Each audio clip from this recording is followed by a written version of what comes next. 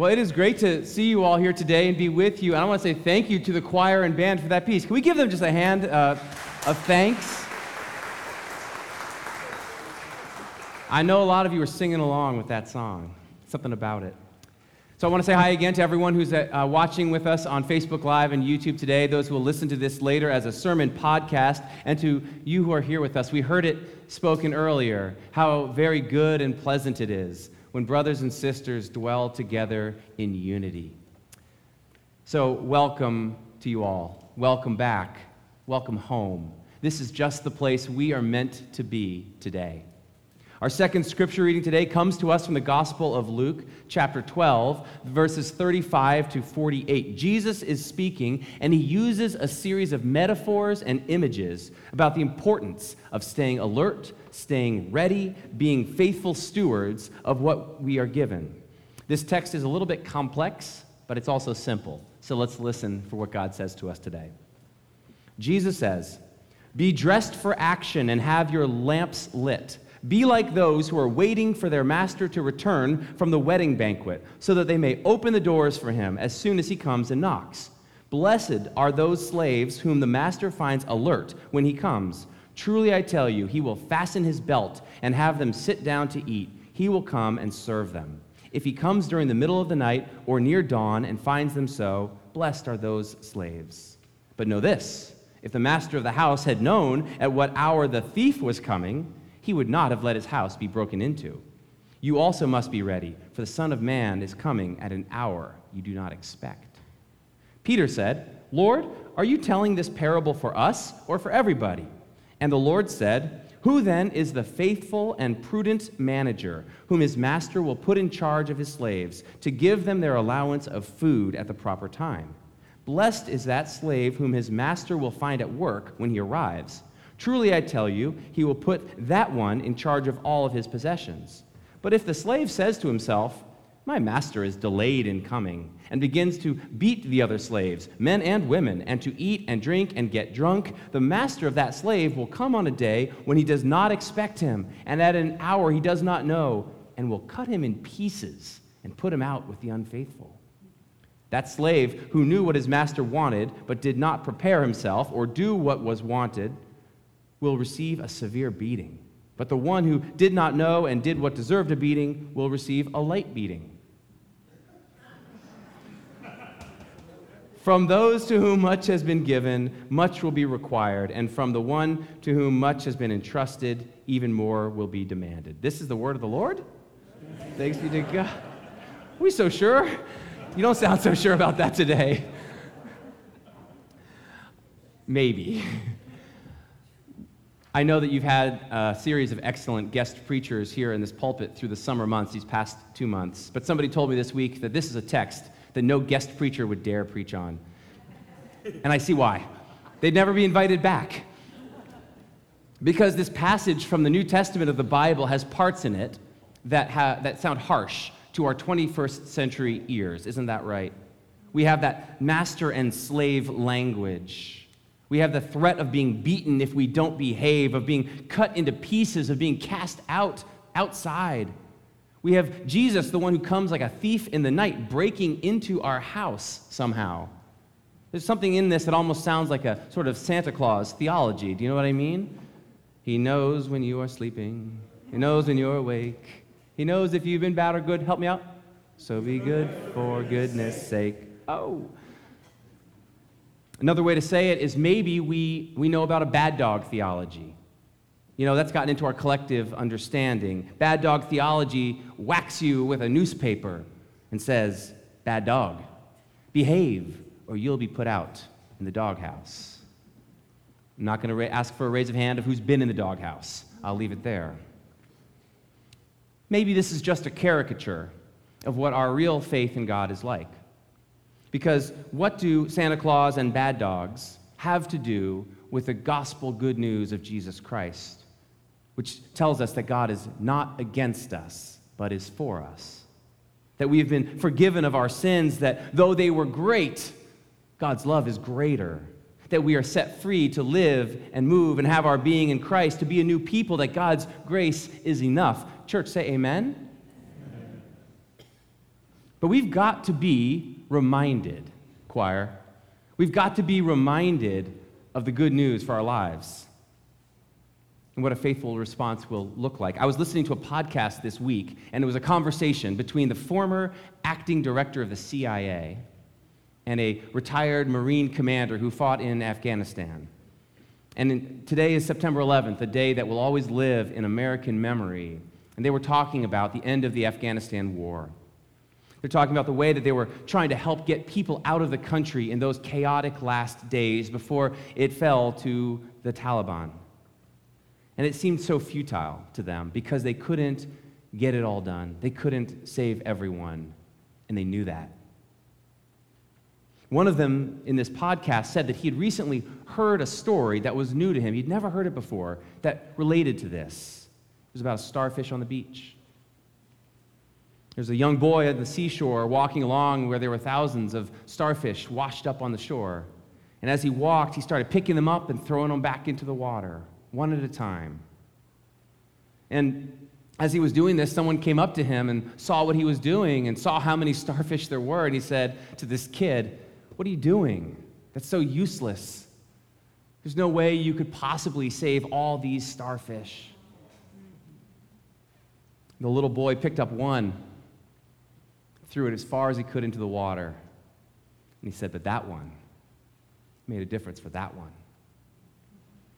And he kept walking along, throwing starfish in as he went. The open question maybe is if this other person would join him. I don't know about you, but I have heard that starfish parable many times. It is not new to me.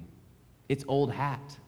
It's been preached. It's been shared. It's got a great message, doesn't it? Something we need to be reminded of and to know about.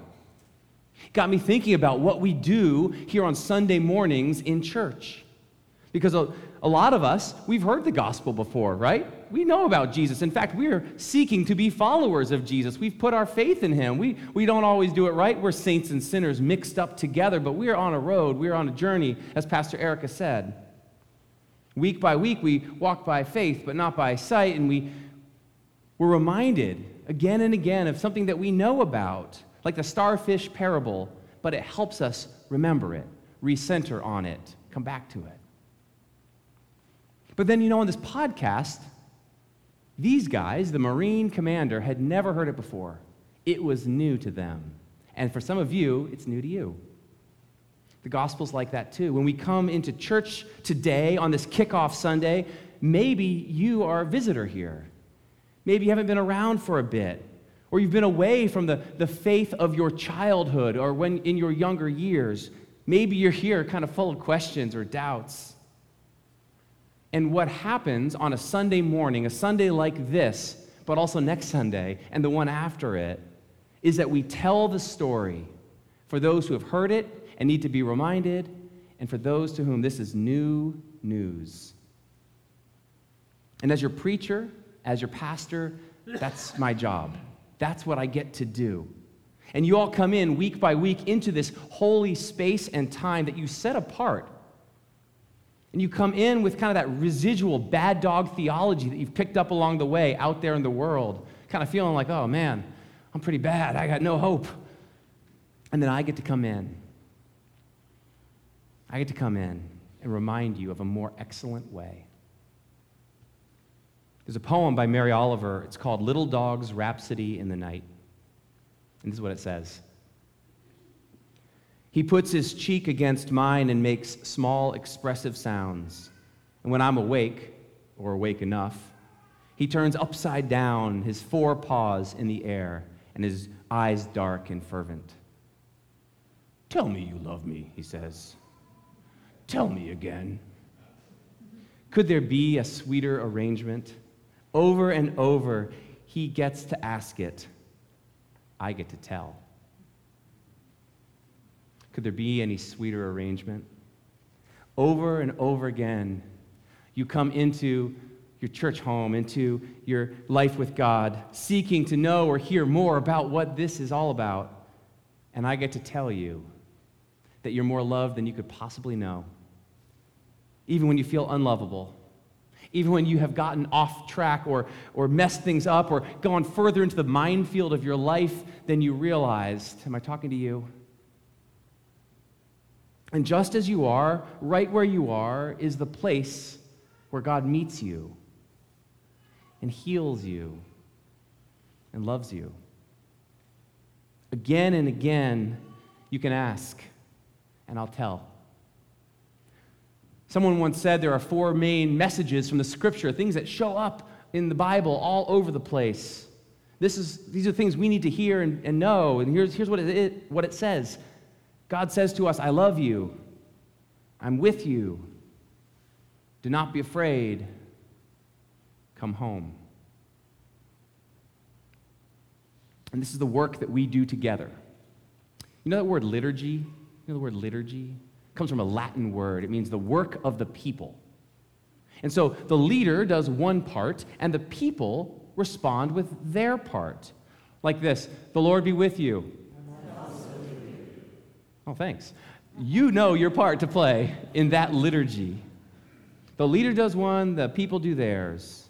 And so here's the liturgy of our life together on a Sunday morning.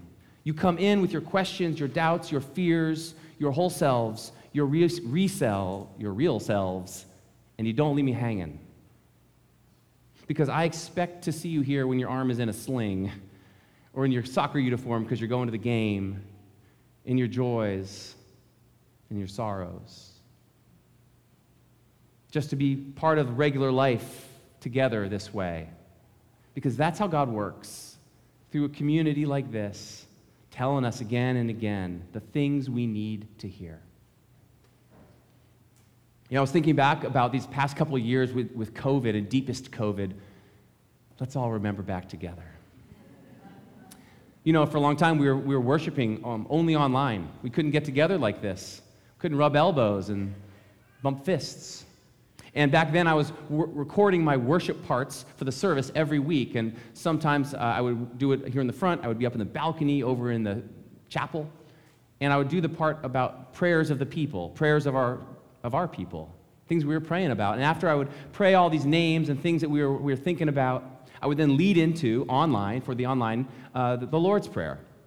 And the funniest, strangest, weirdest thing happened to me throughout that time. Often, regularly, when I got to the part with the Lord's Prayer, I would say, now we all say the Lord's Prayer together. I would forget the Lord's Prayer. Can I say that? That's a prayer that I've known since I was a kid. You've probably prayed that prayer much of your life. I mean, right now, you could close your eyes and say the prayer. But here's what happened. Without the voices around me, without the swell of the congregation, without others kind of murmuring along with me, I lost track of where I was. I lost track of the words of that prayer, what I was saying. So we need each other. You know, we're made for each other. Sometimes it is the faith or the words or the songs or the prayers that somebody else has when you don't have the words or the prayers or the faith or the song. So we're a community here in our church where we don't operate out of a bad dog theology, because the Christian gospel is just the opposite. It isn't clean up your act, you naughty boys and girls, or else. It is Christ has died for you. Christ has risen for you. Christ has set you free from the bondage of sin or death or anything else that is trying to hold you back. God's grace and truth are given to you as a gift, and you're invited with your life to respond. I love what Jesus says in this passage. He says, from everyone to whom much has been given, much will be required, and the one to whom much has been entrusted, even more will be demanded. And this is a message that I think we all could use to hear on a day like today. We've been given great gifts in our lives. Not only the faith we share, but the blessings of family, the opportunities that come our way, the gifts and abilities and skills that are in this room, the life experiences we have. And the point that Jesus makes that I want us to hear is that we who have received grace upon grace from God, we're called to share that grace, to show God's love to the waiting and watching world. You might have heard this version of this same idea from your friendly neighborhood Spider-Man. Remember him? Young Peter Parker heard this wisdom from his uncle. With great power comes great responsibility. To whom much is given, much will be required. That might need to be your life verse. So we live our faith not out of fear of being called bad dogs, but from a place of being loved and given so much, a people of privilege and power, of blessing and fullness, so much that we're meant to overflow into the lives around us. Now, in the Bible text, Jesus seems to be talking about the end times, the last days. Someday, Jesus will return, and there will be that kind of judgment moment that only God knows. Gets us worked up and worried sometimes. But I wonder if we might read this same text a little different way today, the same one we're talking about. What if Jesus is telling his followers to be dressed and ready for action? That's what the Bible says. Because he's coming like a thief in the night, that's what it says. On a day and an hour you don't know, because that's what it says. But what if Jesus does come unexpectedly all the time? Or any time? Even today? I don't mean in an end times kind of way. I do mean that Christ comes to us in the guise of others. Christ comes to us because there's something of God in each of us. So I wonder if the point of this teaching is that we are meant to be expectant that Christ will show up in our midst, to look for him in the people we meet, especially those who are on the margins, those who are hurting in some way. Maybe that's Christ in our midst. So when we do our working and our serving, our caring and our loving ministries, it isn't to get just some doggy treat in the future, though God's future plan is so good. It's also an expression of love for God through how we love others right now. Great line from George Fox, the 17th century Quaker. This is what he says: "Walk joyfully on the earth and respond to that of God in every human being." There's something of God in each of us. And we honor our faith when we look for it, when we expect it, when we prepare for it, when we respond to it.